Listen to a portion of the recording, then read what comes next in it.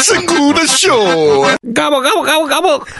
This is the cold open of our Thanksgiving special. It's not really special, but it's Thanksgiving, so we said it's special. So we're going to try to talk about family and genocide.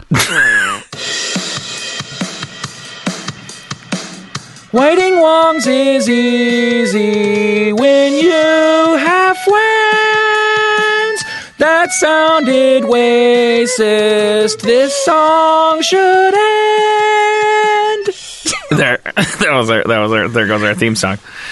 The theme song, was it, do you think we played the regular one or the 8-bit one? I think we played the regular one. Yeah, because we didn't set up playing the 8-bit one. Right, or a new one. If you're out there and you love playing with music, go back one episode. I gave you clean lyrics and do your own version of the Whiting Wongs theme song. And if it's relatively listenable, we'll use it as our opening. Yeah, and if you send it to us, tell us how you want to be credited when we play it. You could also do like a cover, I think, as long as there's some element of it that's recognizable. Just like so, whether if it's not my lyrics, if you want to do the vocals yourself, then like keep something the same. Like use the I don't know, whatever. Why am I giving people? Listen to me. You're dance-splaining again. I'm producing. I'm just like well, I just don't want people to be upset. Like if they do like a some like totally different take on the theme and they do a great job, but I'm like, yeah, but I want there to be like a connective tissue between all of them. All right, let's get into it. So happy Thanksgiving. Let's talk about family. Yeah. One of the most devastating thing has happened to me family-wise, which is that my mom called me to tell me that she's discovered Whiting Wongs. This is the worst thing that's ever happened to a non-white person on Thanksgiving ever. Absolutely, for sure, 100%. The Plymouth Rock of your mom knowing about your podcast has landed on you. I like to compartmentalize my life. I think most children of immigrants will 100% understand what I mean. Well, because we've talked a little bit off mic about Asian family dynamics. Mm-hmm. And I don't know if Korean family dynamics are different from Chinese family dynamics, Vietnamese family, whatever. Not whatever. Okay. But I don't know anything about that stuff. But was something that we circled was this idea that Asian families, you said, I'm paraphrasing you, that there's like a big emphasis on have a bunch of kids and like the kids are going to be your retirement plan. Not a bunch, but basically children are an investment, and when you have children, you give everything to them and you do everything you possibly can. You sacrifice everything for them. In the hopes that investment will pay off so that when it's your turn to retire, they completely take care of you, all of your needs, and also would move you into their home so that you don't have to be in a nursing home. And it goes without saying, if you're Asian and you're listening and this doesn't apply to you, then you should turn in your Asian card. Well, I mean, obviously, I guess it doesn't go without saying, so I should say it. But obviously, I'm coming from an East Asian standpoint, Chinese, Japanese, Korean, like East Asian culture. Do Western Asians even count? Like, I never trust them. It's usually I'm like, pick a lane. And I think a lot of Southeast Asian and South Asian countries have very similar like dynamics when it comes to family. Well, I posited when you were describing it, I was like, I bet. This isn't a genetic thing, nor is it even probably a national culture thing. It's probably a non-first world empire thing to rely on your kids, to the idea that your kids are going to take care of you when you get to your infirm era. Sure. Yeah, it's very tribal that way. Because it's pharmaceuticals and heart and lung machines and Blue Cross and Blue Shield and stuff that make it okay for, let's say, white people. But what we really mean is like first worlders, like to say, well, my kids, get out of the house. There's also like historic precedents too, because like specifically for Chinese people, it's very Confucian, because it's all like Confucian philosophy is all about respecting your parents and really like and not having a duck fly upside down for fear there will be some kind of quack up. I'm familiar with Confucian philosophy. I wish people could have seen the look of genuine earnestness on your face when you said that. I've never seen someone so earnestly say quack up. I told you, I think we've said it. It's like you become a dad, whether you have kids or not, after 40. Like, you just start making dad jokes. And that entails a lot of racism, too, by the way. Not that I wasn't racist before I was 40, but like, yeah, I got so excited when you said Confucian. Like, all right, yes. So when we were talking about like a lot of these family dynamics, like with Yusan, because he and I were kind of trading notes about what it's like to be children of Chinese immigrants specifically. Mm-hmm. You know, a lot of it was very new to you. Yeah. Specifically, like, you know, I felt like it was very surprising to you to learn about this kind of concept that children are an investment and your like meal ticket for when you retire. Yeah, I mean, it's I've heard of it before, like, you know, but I didn't know, for instance, that it wouldn't be okay. You know, like, I would never trust myself to be like, that's an Asian thing, like without fear of like, they would go, what do you mean by that? Where the hell did you get that shit? That's a huge generalization. But I just feel like, to me, that seems like not an immigrant thing. It's an immigrant thing to me because immigrants are foreign people. Who like brought over a culture from the old country. Right. Because it is cultural. It's very cultural. It's a cultural thing. It's also like I was also listening with keen interest when you were talking about it because it's kind of my worst nightmare. I mean, I'm going home for Thanksgiving to my family. I don't know if my mom has discovered this podcast or listens to it. I have a sneaking suspicion like there's like a reverse thing going on in my older age where I think I've offended my mom so many times, and I don't mean by saying poo but or anything like that. I mean by like talking shit about my family and stuff, because like that's what you trade on as a writer, or I'll just say that's what I trade on.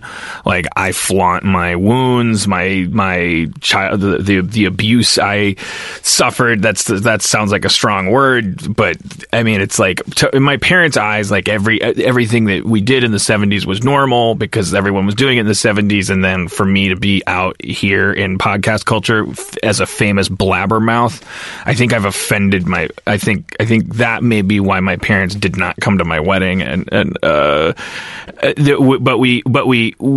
they love Cody and Cody loves them, and so we're going to visit my parents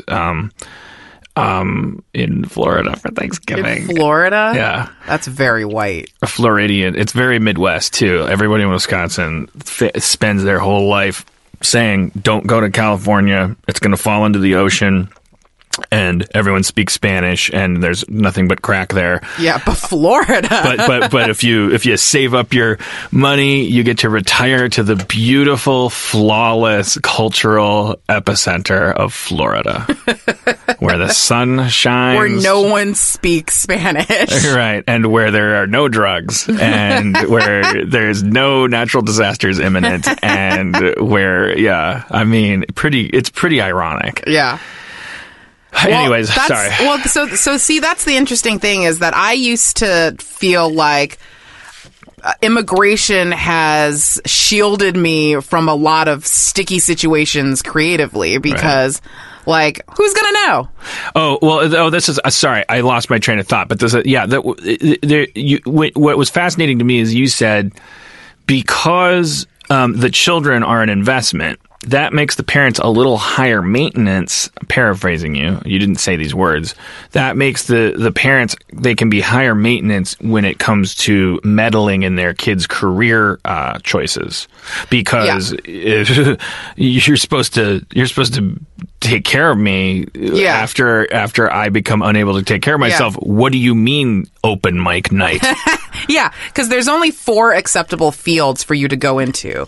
And that's be a doctor, a lawyer, work in finance, or be an engineer. Those are the only 4 acceptable things. This is really interesting to me because it makes me wonder about sort of like tropes, like immigration tropes. Like, I do feel like there's so many Asian doctors, so many East Indian doctors. Is that a thing? Are there stats to back that up? Is that just because I only notice with my white eyeballs when someone's a person of color? I think that there's probably a higher rate, a significantly higher rate of like doctors and people who work in finance and engineers who are either immigrants or children of immigrants. And that's who you would meet in America. And so that's why it feels like there is a higher percentage of people. Because people who immigrate. I'll pretend I know which one you said. So immigrate. Got it. I'll never get that one wrong again. Sativa's a body high. Indica's okay. Look, here's me connecting dots. You're an immigrant, so here's what that says about you. I said there was a great quote about this at one point that was like, if you are leaving your country, is like you're putting your own and your family's health and safety, like something is making you leave that is it's more dangerous than staying. I know that seems like a dumb statement, but it's like when you really let that sink in. And so even though we're not living in the times of like Fievel Goes West and like every story is Avalon of coming to America, still for non-first worlders coming to America, it's like they are coming because there's desperation there, right? It's not just like... Or it's also the other side of that coin is hope. Like, there's more hope and opportunity. And because you either have a child or you're going to have a child, you plan to have children, you think like, well, this is where I'm going to hedge my bets. This is where they're going to have the best opportunity. At least that's how, that's how my parents explained to me what made them decide to immigrate. And say that, so they came to America in the 80s, and they'd already had me in China, and I was a baby, but they... I think my dad kind of strong-armed my mom into it, and was like, it's the land of opportunity, and you can achieve the American dream there. Your child can be anything they want to be if you work hard enough to get them there and give them the tools that they need. Then they can be anything they want to be, provided what they want to be as a doctor, lawyer, engineer, or finance person. Do your parents, do they then have an affected patriotism about America? Are they like, if you said, I'm off to the protest, I'm going to take a shit on the American flag, would your dad grab your ear and go, this country took you in? Or would he be like, yeah, go ahead, whatever? I don't know. Honestly, I kind of don't know. But they definitely love America and think that the quality of life is much better here than in China. Like, what's funny is that they used to think that they were going to retire in China. Like, that was always their plan. They were going to come here, make money, save money, like, make sure that I become successful enough to support them, and then they were going to retire in China, where most of our family still is, and most of their closest friends are. But in I would say early 2000s, they started taking a lot of long trips to China, and they realized that they found that did they take a fast boat or you literally yelled at me for not doing that joke last time, so I just thought I'd do it this time. You sure made up for it. Yeah, thank you.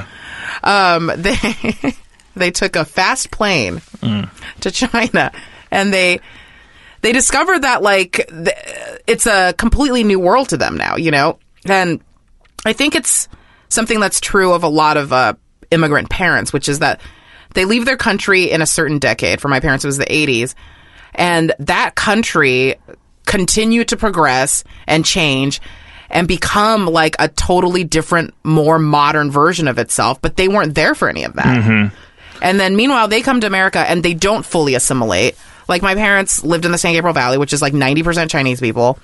All of their friends are Chinese people. Their business, service Chinese people. They didn't assimilate. So but their memory of their home is from the 80s. And so in 2017, when they go to China, China's like a totally different place. They still try, if they get into a conflict when they get there, they try to resolve it. Initially, their first instinct is to resolve it through breakdancing. Yes, of course. And that was the big conflict resolution technique. In 80s China, and 80s everywhere. Yeah. It was a global initiative for conflict resolution. We were so close to the perfect. I just as a side note, because I'm like 10 years older than you, but so you don't know this, but I was just sentient enough at 10 that in the 80s. That was a for real thing. Like, white people were so excited that black people were gonna do funny dances to. This was like the mainstream media's like official. It was like there's a new thing called breakdancing, and gangs aren't gonna shoot each other anymore. And there's like if you're a gang and you get in a fight with another gang, you can just do this helicopter and you lay down some cardboard, and it's crazy. And it was a real thing. It was a real narrative. It was an alternative to shooting. And there are probably hip hop historians listening. I'm sure they are. That's part of my built-in audience. That might be offended by me rolling my eyes at that, because you might be going like, hey, listen, no, that was a real thing, and we got sabotaged in that movement. I'm not disrespecting the idea of a movement at that time. I just think it was so funny how excited white people were to be like, they're not gonna because the unspoken headline was like, it's gonna be safe in Times Square again, because they're not gonna use guns anymore. They're just gonna do the robot. Anyways. Did you try to break dance? Oh, fucking God almighty. Are you kidding? Since it's the Thanksgiving special, we're getting to know each other. Did you know that I went to a almost literally all black junior high? No, I didn't. Just when beatboxing and breakdancing and shit were at their peak. Really, beatboxing was the big thing, and it's like it was like you would walk down the hallway. It was like. If there was a biopic and you were growing up in the 50s and you're walking down the hall, it was like every third person was like grouped up, and they would be doing doo-wop or something, over a flaming barrel. Uh-huh. Everything was beatboxing. Everybody was beatboxing and writing stuff with magic marker on the walls. Sir beats a lot. Sir mixes everything. And what was your name? I never adopted a name. Even at that time, I was like, you know what? I'm not going to co-opt. I'm going to be a great beatboxer. I'm going to earn the respect of my students. But I'm not going to be one of these white kids that's like, and you can call me Mr. Beats, like I was just like, I put my talent behind my reputation, but I invited my friends to let's play Dungeons and Dragons and let's talk about Commodore 64s and stuff. But also, yes, I will beatbox with you, and I will blow your fucking mind with my beatboxing. But I will not go in the talent show. I will not call myself the ghostly white vanilla rapper. I won't do it. I honestly am just surprised that there were enough black people in Wisconsin to fill an entire school. Well, not only are there enough, it's also like Milwaukee. I heard a thing on NPR that it's the most segregated city in the country. Oh, one of the most, anyway. And that kind of that made sense to me at the time, because the reason I was in an all-black school in junior high is because of a desegregation kind of initiative that was like, let's bus white kids into the inner city, and by giving each inner city school a specialty. So there was like, this all-black school is now overnight the agricultural business specialty school. With a little bit of money given to them to somewhere in the basement have a bag of wheat and a pot of dirt, right? So that when the 10 white kids got there, it was like, here's your special class, white kids, grow a plant this semester. Good luck assimilating. I'm really glad for it, because, by the way, it was not a fucking rough deal at all. Like, if I had already gone to a public school for grade school, plenty of exposure to. It was I was in the minority, I believe, as a white kid by the time I was done with 6th grade. Anyway, it wasn't something that was like I wasn't like scared. It wasn't like a huge culture shock. Yeah, it was notable though. Right. It was like people would call me white. which is now becoming a new thing. But like white people, it's weird. I don't know how we got off on this whole tangent. I was like, how am I relating this to Thanksgiving? I gotta shut my goddamn trap.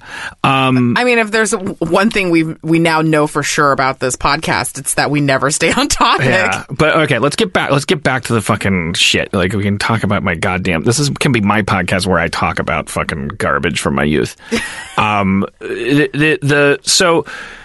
That was one thing I was curious about, is what your parents are they patriotic about China? Are they patriotic about America? Oh, right. So what I was saying was, they left China in the 80s, and China progressed like crazy since then, and they weren't around for that. So when they go there, like, it's also a new place that they're just discovering. Like, they're not used to how it is there anymore. They're like, who put this wall here? And you're like, Dad, now I know you're not really Chinese. That's how you busted him. That's how I busted him. It turns out he's Canadian. And it's a little bit like it's a little melancholy, because they're people who there isn't a single place on earth that they feel 100% at home, because the China that exists today isn't the China that they remember, and isn't the China that they've lived with, and they never fully assimilated into America, and so they're people without home turf. I have such a difficult time picturing China. Like, if I try to... Let's go to China together! Yeah, we could do like a remote. How great would that be, dude? Going with you would be the only circumstance, as long as also Cody can go, because yes. But if I was with a person that could keep me from getting beaten up. Both my parents are travel agents. Oh my god. Yeah. So I'm gonna get totally fucking ripped off. You were going to... You know what? Just count yourself lucky that you don't get sold into white slavery in China. I wonder if it's too late to make this my Christmas plan, like that we zip out to China and just do like a remote episode. Oh man, that would be so great. Because when I think about traveling like to countries I even just going to Europe was like... But I loved Dublin. I loved London. Then I get to Paris, and I'm like, I'm uncomfortable. This is a little too Chinese for me. I don't know how to charm my way out of this situation. These guys just know I'm drunk and are throwing me out of a bar. I can't promise them anything. Have you ever been to Asia? No. Oh God, this is great. No, I truly think upon it with terror. We gotta make this happen. Like, I have to do it because, I think you'll love it. It's gonna be great. The food is amazing. I took my, as long as it's not Chinese food, like I love experimenting. Like, I'll do anything. All right, I'm gonna tell you two things. I hate Chinese food and. I'm going to tell you two things about Western food in China that I love. Number one, Pizza Hut and TGI Fridays are like nice sit-down restaurants in China. And I was living in China when they opened the first Pizza Hut. But wait, how is that? I'm sorry, but those are nice sit-down restaurants. You mean something very specific, like you mean like... I mean, that's like... Oh, God. Well, that's true everywhere you would go except Los Angeles or New York. I'm not kidding. You're laughing like it's... No, it's like a fancy restaurant. Well, like a place you would go to celebrate a promotion or a wedding. Oh, yeah, boy. That's for 90% of America. That's Pizza Hut or TGI Fridays. It's like... Maybe not Pizza Hut so much anymore, but when I was a kid, Pizza Huts were actual Pizza Huts. Well, yes, in the well, I mean, the fact that you went there as a child, I mean, like, it genuinely, truly is like fine dining. Right. I see what you're saying. Yeah. You're saying, like, no, you don't even get it. It's not, like, kitschy, like, it's like no, it's not Kevin kitschy. James it's version like, of... No, this is like a fancy place. Like, it wouldn't be out of the question for, like, executives to, like, have a lunch there, you know? All right, so I'm already loving it. Yeah, and then the other cool thing is that KFC is different in a better way. All of the chicken at KFC is... Dogs. All right, that was racist. Is a little bit spicy, which I love, and then they serve like Chinese desserts, and it's great. And KFC delivers, and all these guys on like scooters deliver KFC to you. You're not impressed? No, I'm not. I'm just parsing it. I don't want. I'm definitely. It's going to be more compatible with me in that regard right away, because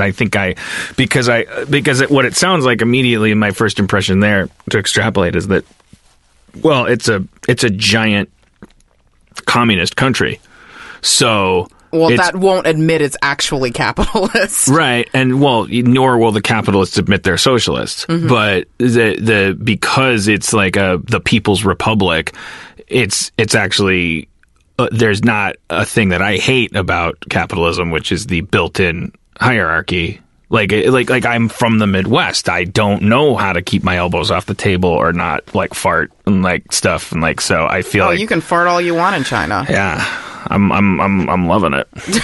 I'm not gonna like defect, but that was the other thing is like it's so funny like listening to you talk and like thinking about your parents and their perspective, and then wondering how many people that are listening to our podcast, for instance, how many friends do I have and stuff like who are fundamentally like removed from my point of view because their parents, if not them themselves, came from a different place and therefore don't have this thing where like it doesn't matter how liberal I get. I could be to the left of Noam Chomsky, but it's like even when you listen to Noam Chomsky talk, like even though if you're right of him, he sounds like he hates America. Mm-hmm. It's like he's mad because of, it's like America's been betrayed. You know what I mean? Like everybody born in America is a patriot. Everybody. Like even people that are wiping their ass with the flag at a demonstration, especially those people, in my opinion. But like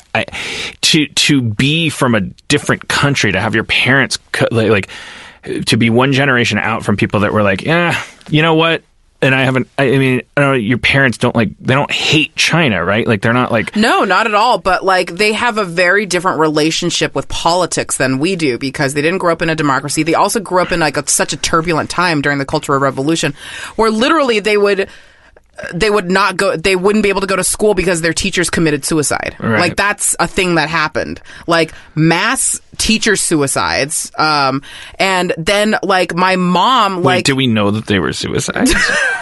Well, it's kind of like they were like Russian suicides where there's two shell casings? No, it's more just like because they knew like worse shit was coming to them. Oh God! And this is why. And then we got like white fragility. Like that's why I'm so. Yeah, that's why I bought a gun. And then my mom, because I maybe have to use it on my dogs and myself. And then, like my mom's part of the generation during the Cultural Revolution where they pulled her out of like junior high and shipped her off to like basically a labor camp in the countryside because that was part of the great re-education of, the fancy city folk. You would love this. Where they were like, okay, like you fancy aristocratic city folks, like you kids who have grown up in the lap of luxury in the city need to understand what a real honest like farmer who is like the most noble of a person. Oh my God. Like you need to understand what that's like. So they would ship all these kids out of the city, junior high and high school age kids, and send them to like labor camps where they would live. Like my mom lived there for 7 years during junior high and high school. For 7 years she was on a labor camp and they would just like grow crops and like plow the fields and do like crazy like military drills and shit like that in the middle of the night. This is why like that's what that election represents. The terror in me is like I fear this like revolution of unearned, like hypocritical, high-minded ruralness. Yeah. People coming to my very earned mansion and going like, hey, what's up, city boy? And me going, all right, slow your roll. You will call me Mr. City Boy because I was born a hayseed like you, but I won't get a fucking syllable out before I'm like dragged into the streets, to the firing line. And like, and it's like, I'll be so mad. I'm going to be so mad. I'm already so mad, and I'm the one getting a tax break, apparently. Yeah. I'm just mad because I spent my whole life going like thinking I was the underdog and like moving from the sticks to the city and I can't imagine like in a real situation where it actually is happening, where a pickup truck pulls up to your house and someone that's empowered and has an assault rifle is just allowed to go, let's get your daughters out here. Let's get your wife out here. Yeah. I mean, yeah, okay. I'm suiciding before that happens. That is why I get it. Like teachers, so they knew, because teachers were going to be just basically torture. anyone who was an intellectual was just an enemy, you know? Fascism. So all of these fucking that's fascism. I mean, they're doing it in the name of communism, but it's fucking fascism. Yeah, it was a dictatorship. It's crazy. And like, what's interesting for me as I got older, like once I became a teen and then going to college and stuff like that, it was that looking back and seeing the propaganda that was so much a part of my childhood when I was in China, you know? Because when I grew up in China, and I went to first grade in China, and, you know, all the textbooks were all about Mao and how great he was. And, like, I just knew him as this, like, beloved leader who, like, was the architect of this great country. And then to come to America, and once we started getting into world history, like, when I was in high school, being like, oh, these fucking people hate Mao, who, like, I grew up thinking was supposed to be, like, the greatest guy in the world, you know? And that was a real interesting turn for me to, like, reconcile like this guy that was venerated in school in my childhood that I just grew up like not ever thinking twice about, just being like, oh yeah, that's like the dude that everybody loves. What's a memory? Just give us do you have like a memory of a moment like that where you encountered an American institutionalized attitude toward... Yeah, I remember a friend of mine. I mean, the year basically betrays how, like, embarrassingly old I was when this moment happened.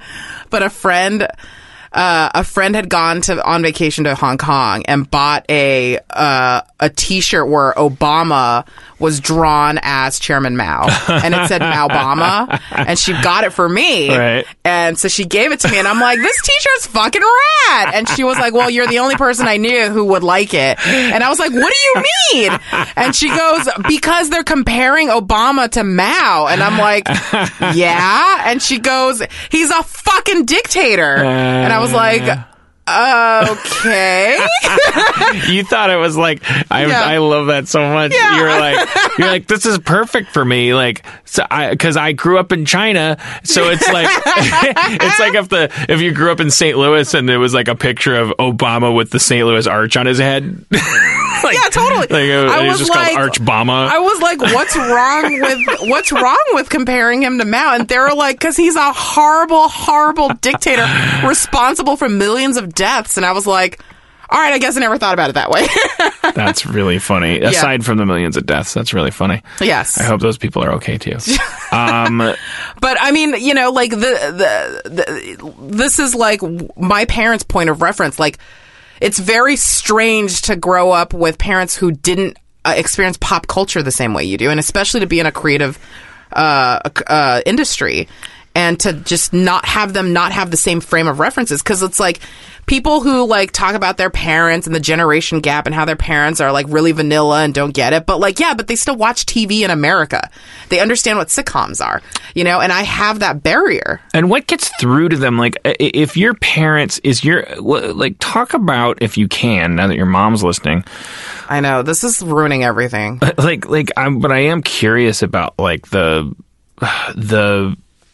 you know, how does your mom and dad, how do they treat each other? Like are they're not woke. They're old and Chinese. So like, I'm not going to judge them, but like, I'm just curious, like from you growing up, because I've talked to Korean people, Korean Americans, whose parents were from Korea, and you know, like, they're not on the cutting edge of feminism over there. Well, one interesting thing I have to give my parents credit for is that two things that they've done that is very untraditional Asian parent of them is, one, they never hit me, which is, I think I'm the only Asian kid I know who was never hit by their parents. You were that good at self-defense?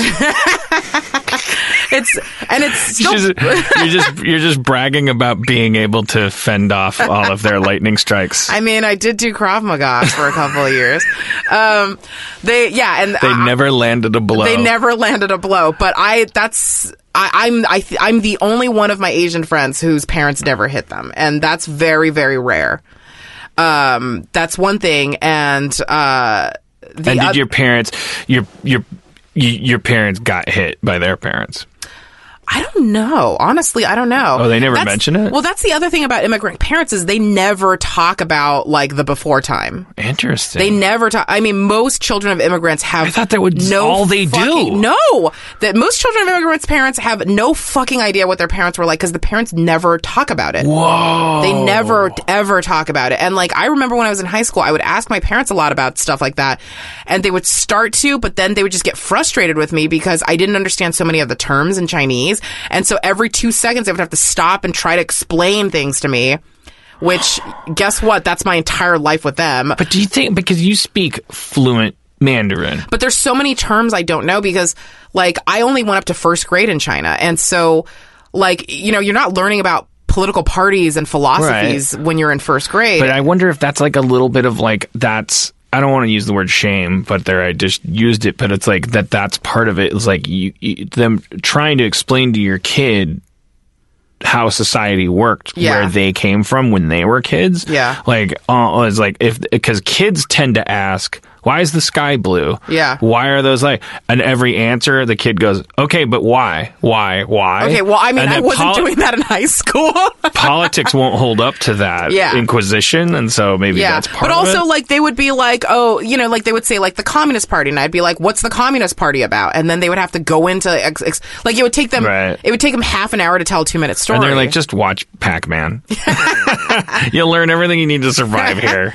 So, like, as an adult now, like, I try to get them to tell me more stuff, and they're more open about stuff because I can understand a lot more stuff now. But like, but I don't think that's true of like most children of immigrant parents because the parents just don't want to talk about the before time, and like, it really takes a lot of effort on the kid's part to really understand and listen. All right, I have a feeling this podcast by now is going to be so popular that they're going to value us taking a break in the middle for me to make a drink. And then I want to quiz you about Chinese Thanksgiving. Okay.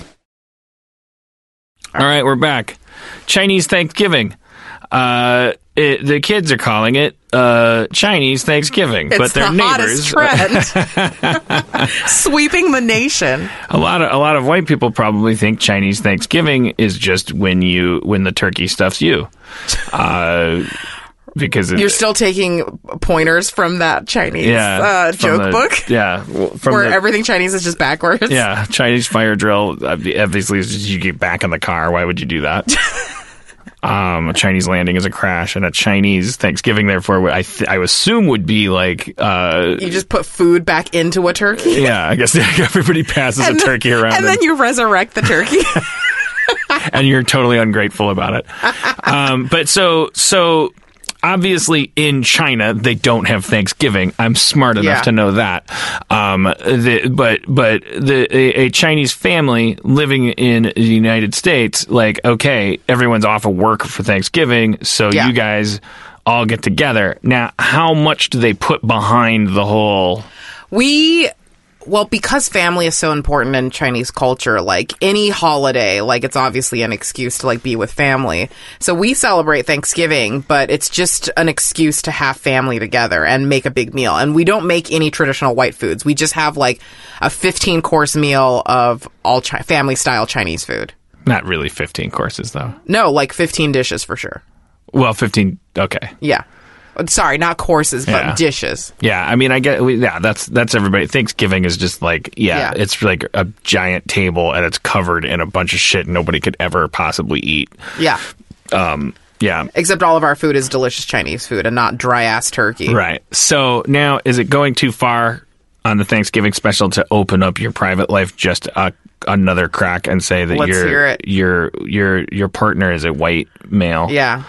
He's a big, dumb white guy. To the point where his name is Truck. Yeah. And he's a ginger. He couldn't have... I couldn't have plucked a whiter person out of the spectrum. But a cool dude and an artist and who made our logo. Yep. Just trivia. Whiting Wong's trivia. so he goes, how does the Thanksgiving break down for you and your lover? Like, do you guys switch families every other year? We we've gone up to see his parents in Sacramento for Thanksgiving before, but generally speaking, we usually just stay here and his parents come down for Christmas. So him going to Chinese Thanksgiving. Yeah, he loves it because, as he puts it, he doesn't have to talk to anybody because there's such a language barrier, and then he gets to eat like incredible Chinese food and not have to make conversation.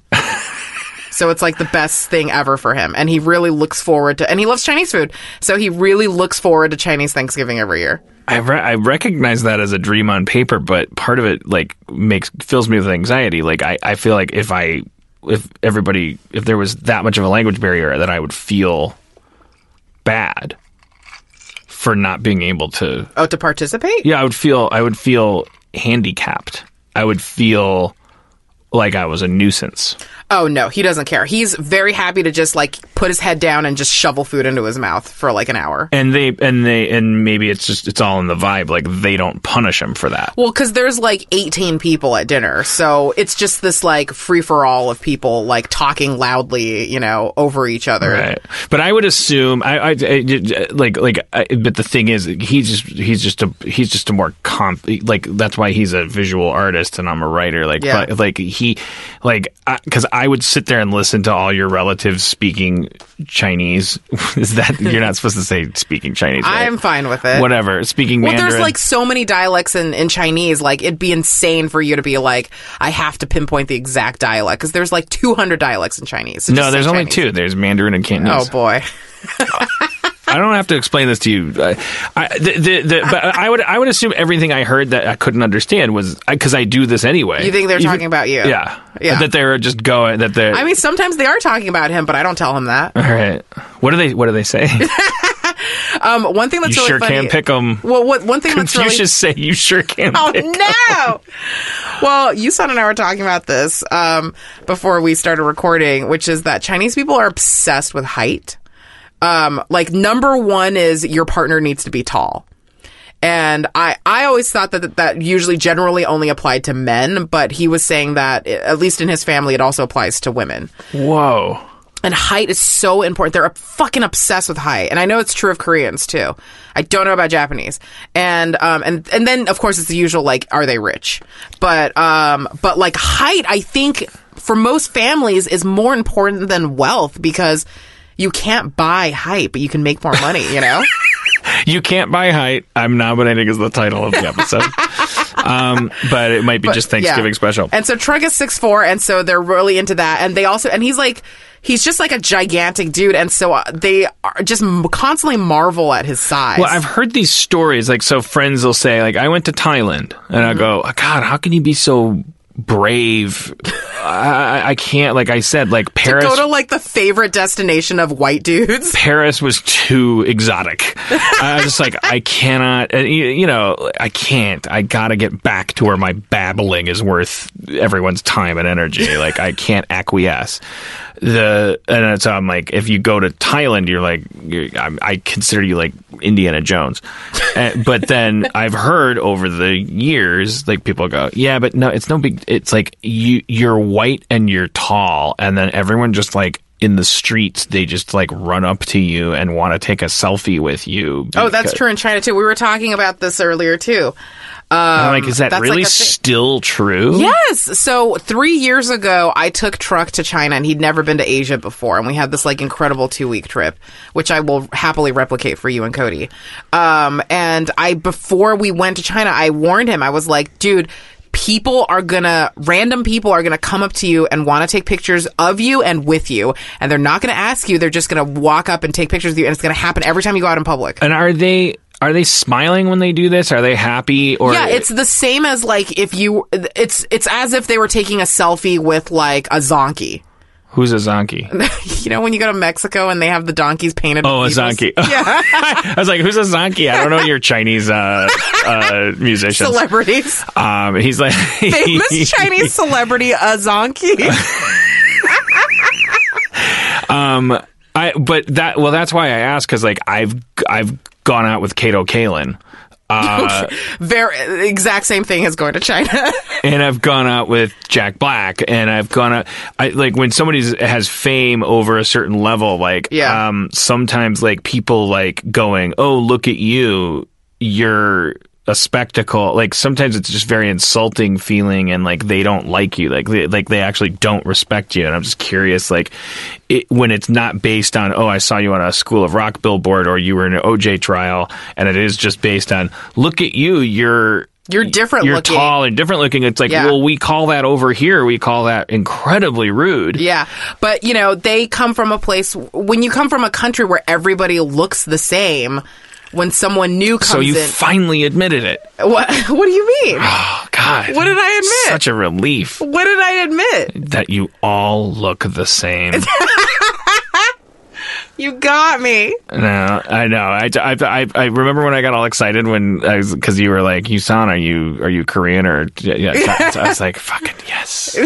No, but we talked about that. I'm not going to derail the conversation about that. But yeah. So, anyways, it's like, oh my God, I've never seen a white person in the flesh before. I'm going to take a picture and then I can show people later that I saw a real life white person. But is it the same thing as like, let's say, because only thing I get always like, it's like, is it like?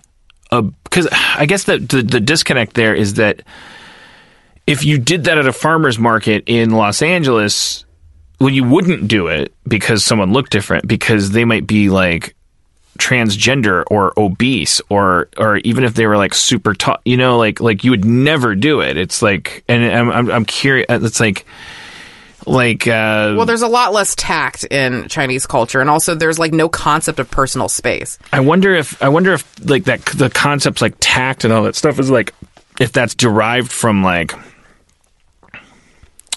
dishonesty and stuff, like where it's like, well, let's be really, really nice to each other. Let's have like an elaborate code of conduct for when we run into each other, and that's based on a successful first world economy of like, well, you never know who's going to be able to sue you. You never know who you're going to be asking for a job later, because we've achieved a kind of like thing, like our experiment functioned to that level where we're like, well, be polite, be nice. Yeah. Well, I just think American manners are different, you know, like, and also American manners really emphasize, Western manners really emphasize kind of the individual.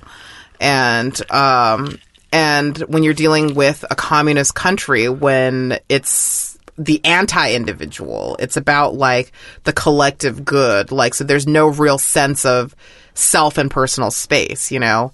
Like, space is everyone's space. Right. Like, if somebody runs up to you and goes like, "You're so tall and pale. Yeah. Let me touch you and rub your tall back," or whatever, you know, like, it's like, they're just, they in their head, they're like, this is like, this person should be stoked about it. This is an interesting, well, not even they should be stoked, but just like, this is interesting. Like, why would this be not normal? This is a normal reaction for me when I see somebody that looks interesting and different. Yeah. And I think like in the first world, like, it's like, it's like there's so many things that you'd go like, well, first of all, you're not supposed to do that because you don't know, if you offend me, you might not be allowed on the next railroad train. Second of all, like, that was a veiled Chinese railroad workers reference. Yeah, well, I forgot. I know. Look, I don't see the world through that lens, so I forgot. I forgot the Chinese worked on railroads. And I do mean they worked. A lot of people say that they didn't want to do it. They worked. They got a paycheck every day. I got drunk. I got drunk on the break. Chinese Thanksgiving. All right. So you come to your parents' house with your big giant white boyfriend, and he's stoked because he's like, thank God I don't have to talk to my fucking white relatives. And he just sits down and starts eating some noodles. And like, what do you think is being served at Chinese Thanksgiving? I'd love to know. Well, as I told you, I wasn't kidding. Like, I do not like Chinese food. Wait, that wasn't a joke? You don't like Chinese food? I don't. Have you ever had real Chinese food, or do you only like Panda Express? I don't know what real means. I know that from experience that, like, I used to say I don't like seafood. Mm-hmm. I grew up in the Midwest. Yeah. Like, I had some seafood in Santa Monica, and it tasted pretty good. So I Yeah. was like, I think maybe I thought I didn't like lobster because it was like always being driven in a truck to Wisconsin. So I'm willing to accept that like real Yeah. Chinese food is something I haven't had or whatever. You know what's funny is that you're really playing into the stereotype of Americans in China. Because in China, they think that Americans basically will only eat like hamburgers and pizza. Dude, I mean, yes, they would be very happy in quotes Yeah. to meet me because I will play into all their stereotypes. It's not that, but I wouldn't do that. I wouldn't do because I would be scared. I'd be moved by social anxiety. I would never order a hot dog in an actual Chinese Because you would be afraid that it was an actual dog. I wouldn't. I wouldn't want to be gauche. I'd be like, I don't want anyone to make fun of me and all this stuff. It wouldn't be for noble reasons. I wouldn't be like I was Lawrence of Arabia. It would be like I was like, I think I we better should order the condang dao to All right, fucking we gotta whether add I that know to what the it is or list. not. The list of Dan's Chinese names. Condang dao is sliced eggplant marinated in squid ink with Tabasco sauce. Tabasco is what I you don't think know what Chinese you people spices eat. is? It's hot and stringy and alienating. Tabasco is alienating? A little bit. Oh my god. Everything with flavor is What's alienating. happening to your palate? Well, but I guess this is important to establish. Like, I swabbed my cheek and sent it into one of those Are places. you a super taster? God, no. I think I'm the opposite. I think I'm British. You said that like you were disclosing an STD to me. I am, because I always thought I was Irish. I know. That was a huge blow to you. It was to go from thinking you're Irish to thinking you're British is definitely, if you're an American, is Yeah. a huge blow. My thoughts and prayers. Because there's no one over here is proud to be British. There's no holidays where you get to drink more because you're British. That's the only thing you have going. There's for. no if you're American and only thing you care about your lineage is about style. So do you want to be from the country that generates the poets and boxers and drinkers, or do you want to be from the country that generated Mr. Bean and James Bond? And Spotted Dick. I propose that we do one off-site recording where I take you to a Chinese restaurant. And I'll take you to London Yeah, and you'll go, I don't know. I guess my dad. I briefly lived in London. I like London. Here's the thing. My palate is bland. I think that's a British thing. I mean, so that's things that are fine. spicy, Yeah. things that I have texture. My mouth like fears and rejects them. So, like, have you ever had a good dumpling? Yeah. But I'm always like, whenever I'm like, oh, let's go, they got the best dumplings. I'm always like, yeah, I'll tolerate it. Like I'm trying to think of All right, like, what are your favorite foods? like, I'll tell you an example of like vaguely something that I guess supposedly is Asian in like ramen is amazing. Okay, But yeah. that's because it's a brick of pasta. Like I will literally like I mean like I'm talking about like ramen noodles, like Yeah. not too much broth, like actual just thick, like I just want to eat like a. Well, I mean, if it's thick, it's no longer ramen. Then you're talking about like udon. Well, you don't have to. I mean, so snobby about your noodles. What are your favorite foods? Philly cheesesteaks, but not with onions Oh, or man. peppers. Oh my god! I just like So just Cody and I like love what like Cody and I went to the Los Feliz Cafe and we got breakfast burritos and I was like at the exact same time as I was like oh god, I finally found, like, God, these guys finally got breakfast burritos right. And she was like, there's something wrong with these. There's too many potatoes in them. Like I just like brown, beige and white starchy, food. like styrofoam food. Like I like just. Oh boy! I like just. All right, this doesn't deter me from our plan to go to China together, but this definitely like factors into a lot of decisions. But we're I'm gonna be aware. making. I've always been aware of the fact that makes me different and like provincial or like what do you call it? I'm ashamed of it. Right. Look, there's a McDonald's and Starbucks everywhere you go in China. But I'm not the kind of person that would ever leave town and be like, you gotta get me some McDonald's. Like, I did that in Paris because the kid that was the community fan that I was drinking with, like, kept saying, like, let's go get McDonald's. And I was like, I gotta find out, like, why is the McDonald's so great here? But I'm properly ashamed of it. I would eat horse hooves if I went to fucking Horse Hoovia, you know? Like, I would be like, because I've seen enough movies where the heroes are people who go, you know, I'm going to eat your fucking crazy Indiana Jones Temple of Doom snake surprise floating eyeball shit. That's what I think of onions.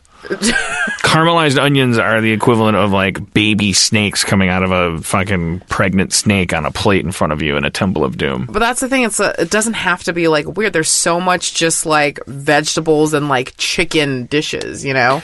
It'd be exciting for me to find something in China that I liked so much that when I came back home and people are like, let's get Chinese food. And I could go, I don't like Chinese food. And they go, you don't like Chinese food? And I go, well, I like real Chinese food. And then I was able to say, there's a place outside of Sampaya. Come on, admit it. I said something. Oh man! All right, let's pledge to make this happen. You and Cody are gonna go to China, and Truck and I will take you guys. All right, good. Yeah, and my parents will plan the whole thing. It's the great way to go to China is with a Chinese person. Yeah, I have to warn you. When Truck and I did our vacation in China, my parents then, like 2 weeks before we were leaving, sprang on us that they were also going to be going to China and going to the same cities we were going. And I was like, what the fuck? And my mom goes, we just happen to want to go to those places. Not everything is about you. I mean, I know everybody gets annoyed by this, but I like your parents already. I'm not gonna have any beef if your parents are dropping in. That's gonna be hilarious. No, it ended up actually, like, I have to admit that it was so much more helpful to have them there. Like, I was so grateful that they actually went and followed us to like multiple cities because, like, I'm functioning illiterate in China. And so it would have been I could have gotten around, but it would have been very, very difficult. And it was just so nice and easy to have them to handle everything and arrange for everything. Like, we never had to figure anything out. Let's talk about one thing that's kind of functional in this world where we're going to pretend our podcast has use. Okay. Going into Thanksgiving. So, all right, we talk about Chinese Thanksgiving a little bit. Yeah. I still don't get it. Like, you guys just eat Chinese food. I don't know how you can be thankful for that. I'm kidding.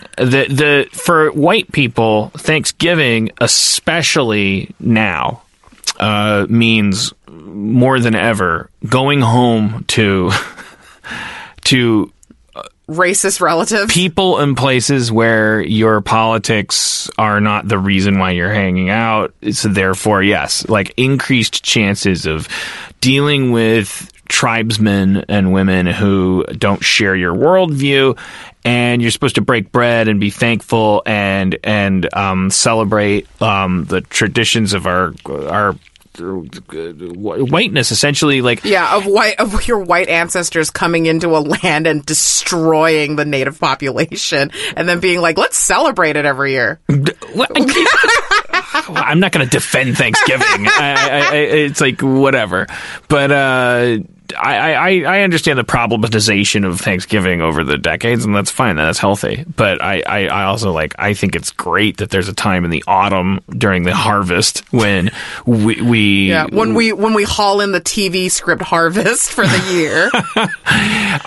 But anyways, college kids go off, and they come back. They cosmopolitanize.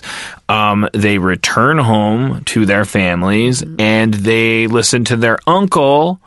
I don't know how much this is dissipated because of Facebook, the way that high school reunions have, where it's well, I know my uncle Jerome, what a fuck up he is because he keeps posting all this crazy shit, or if it's made worse because of that, because it's I can't look this motherfucker in the eye over cranberry sauce. Yeah. I'm curious about your point of view on that, because you're kind of from the outside. If I say to you that, yeah, white families, the Thanksgiving tradition is young people go home and they have to make a decision about how much they want to buck the fucking tide. Yeah. Because there are different philosophies about it. There are people who go, look, I'm 25.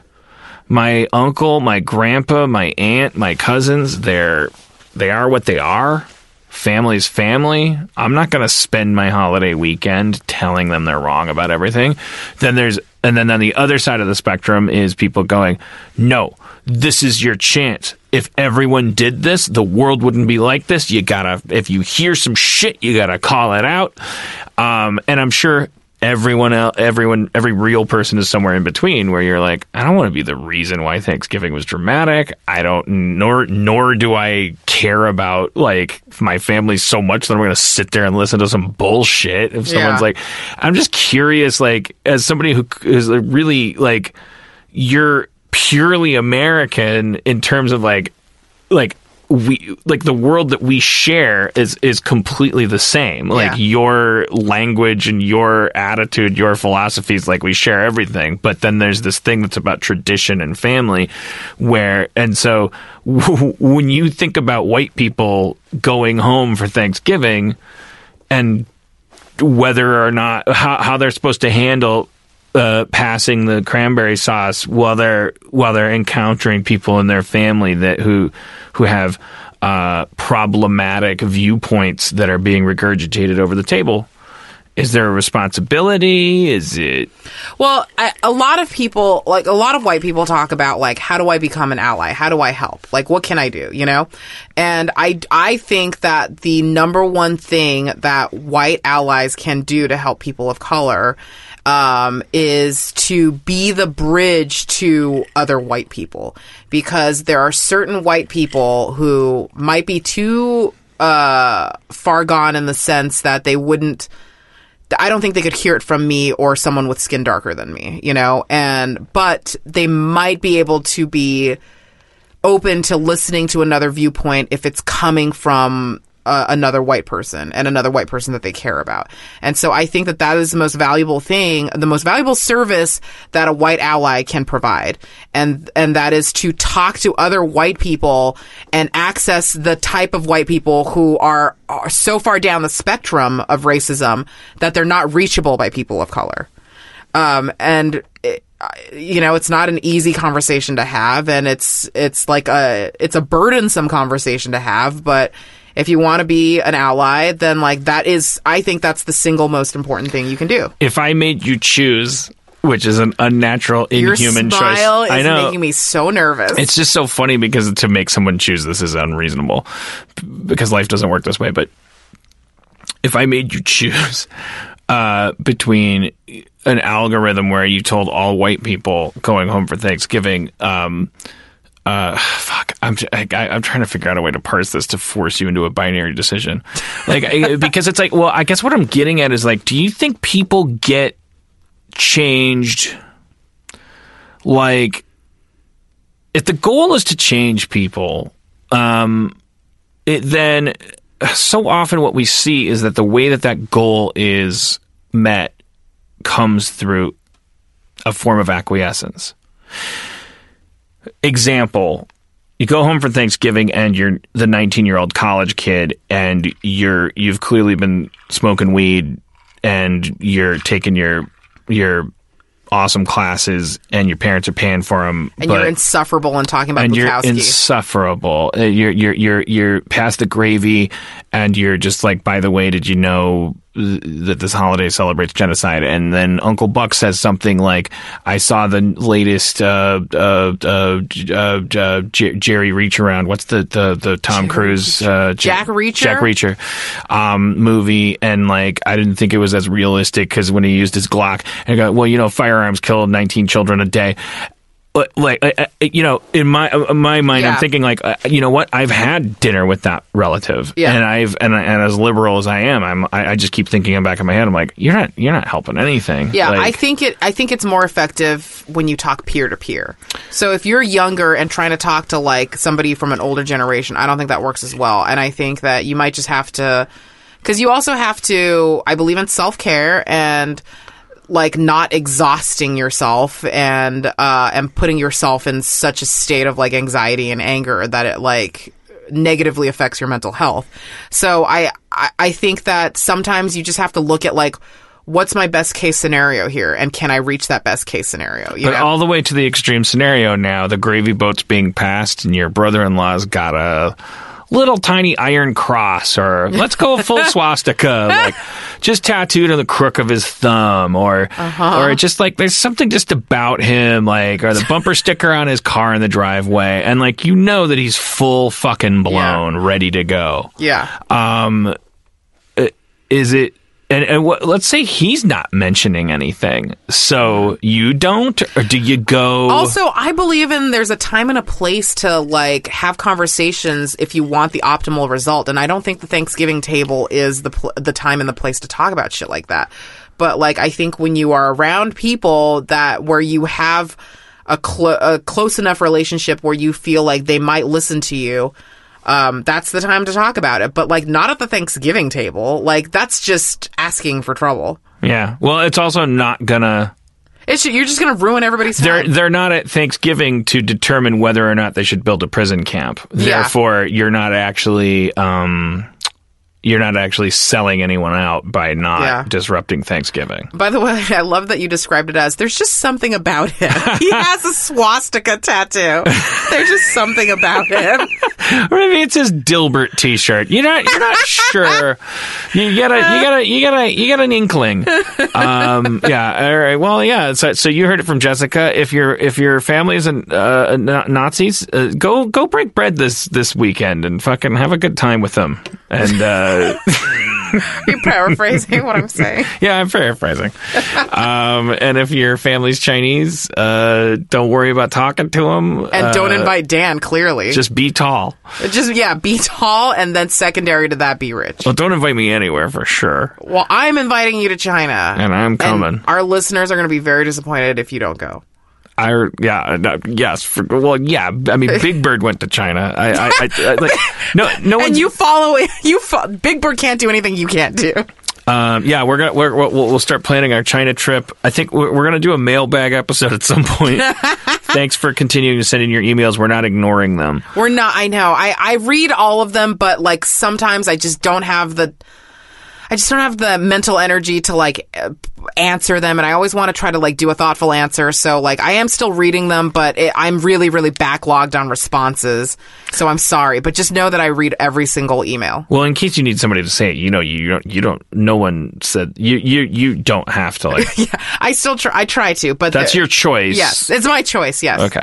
And but I will say this, like, if you do want to write in, like, don't write in and be like, I'm only on episode 2, but Dan talks too much. Like, we get it. We get it. I do get that I talk too much, and I'm always going to get that, and I'm also always going to talk too much. But also, I'm also like, always don't criticize the format of the show if you're listening. You're only 2 episodes in. Like, listen to a few more. Like, we recorded 3 episodes in a row without, like, listening to them or having any feedback. So, give it some time. I'm going to contradict that by saying if you're on the second episode of a podcast and you're moved to write an email, you're a great like fucking just.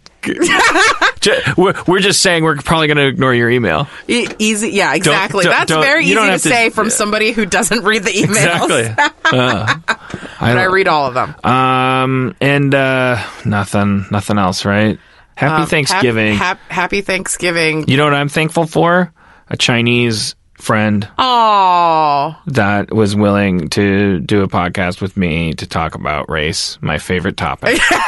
I'm thankful for my white friend who my mom asked if he also worked on the Pickle Show with me. What's your mom's name? Julie. Julie? Mm-hmm. Wow, see, we're not so different. Yeah, you're both named Julie. But you know what? I'm going to honor her by intoning it properly. Happy Thanksgiving, Julie.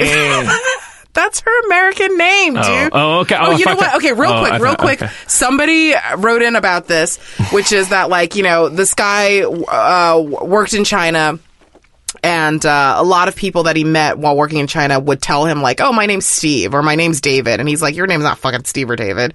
And he wanted to know, like, why that was a thing. I'm sorry if I'm, like, misparaphrasing, but, like, I've actually gotten this question a lot from people.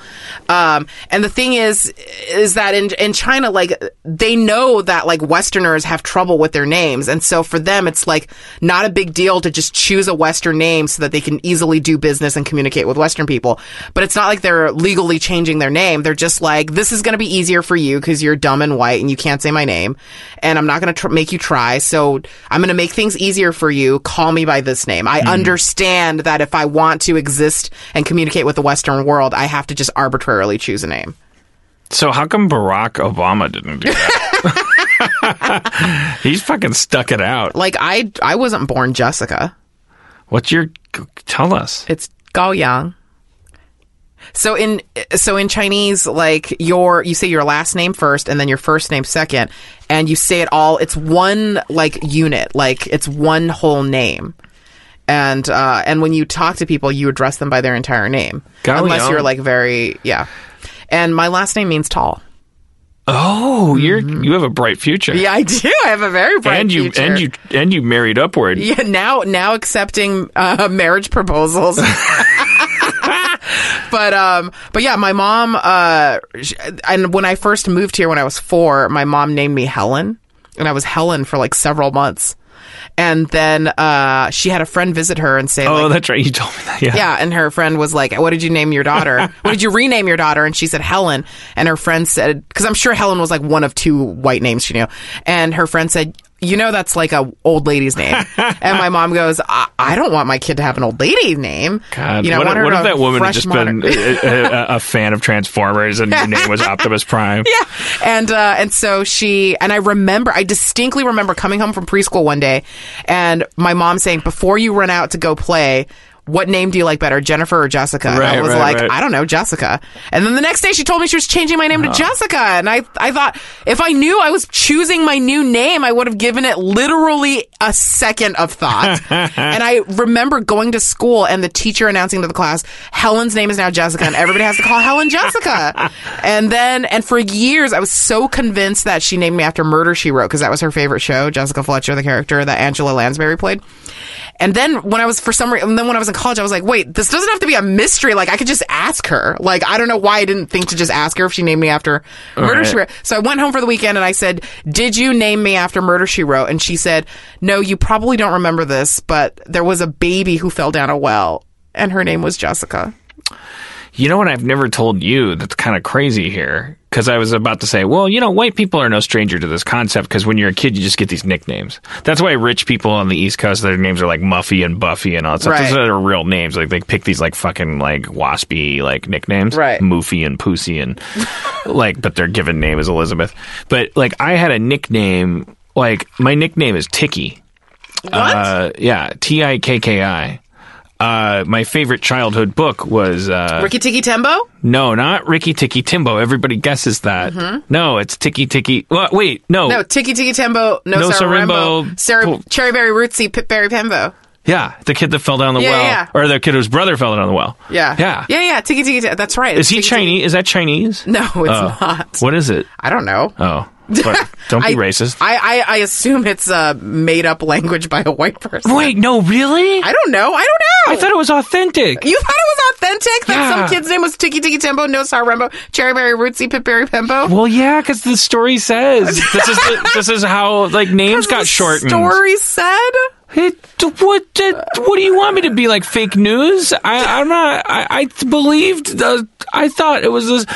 I thought it was like Once Upon a Time in China or something. The names used to be like super long, and then the reason is because the kid went around and he said my little brother's in the well and he drowned. Didn't the kid drown in the story because his name was too long? Maybe. That's very dark. We gotta look this up now. Anyways, like, all right, we'll look this up. My nickname is Tiki because that was your favorite book. Yeah. My dad would call me Tiki. That's like, kind of adorable. I know. I like it, and then I think I fucked it up somehow. Like he doesn't call me Tiki anymore. Maybe because you're 44 years old. All right. right. We did it. All right. Happy Thanksgiving, everyone. Think about what you're grateful for, and if you came to our country, you're welcome. You're welcome giving. It's a good show.